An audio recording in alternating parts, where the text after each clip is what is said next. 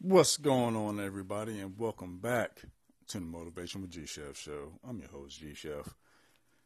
Hope everybody having a absolutely great, fantastic, amazing morning, day, night, evening. But we're gonna get right into it. How do you expect to get to the top of the mountain carrying baggage that you don't need? How do you expect to get to the top when you have unnecessary items in your backpack? Think about it. When you going up the mountain, things in your backpack you might have a tent, you might have a lighter, matches, a little homemade stove to eat on. Going up the mountain, things you might not take with you that'll weigh you down. You think you might have a laptop, you might have your tablet, your phone, because you're not going to be focused on getting to the top. You might be on your phone on the way to the top of the mountain. That's distracting you, holding you back time-wise.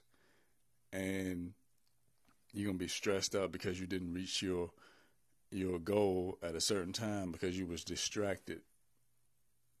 Or you might have in your bag some other unnecessary things that you might need to leave behind and let go.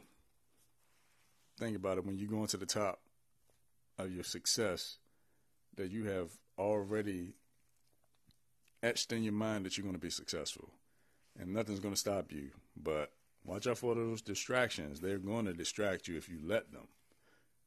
Distractions are an option. Only you choose to let them in to distract you. And just let some of that old stuff go. Let your old feelings go. Let all that other garbage that you've seen on TV, let that stuff go. And just focus. Focus on reaching the top. And do it in a way so that you know how you got to the top. Getting to the top can be hard and challenging at times, but every challenge has triumph behind it.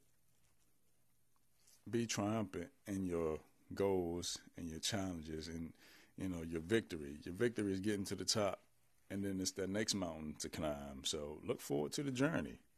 Absolutely. And let go of that baggage so you can get to the top even faster. Like I always say, take advantage of the time that you're given, because the time that you're given is your time. See you on the next one.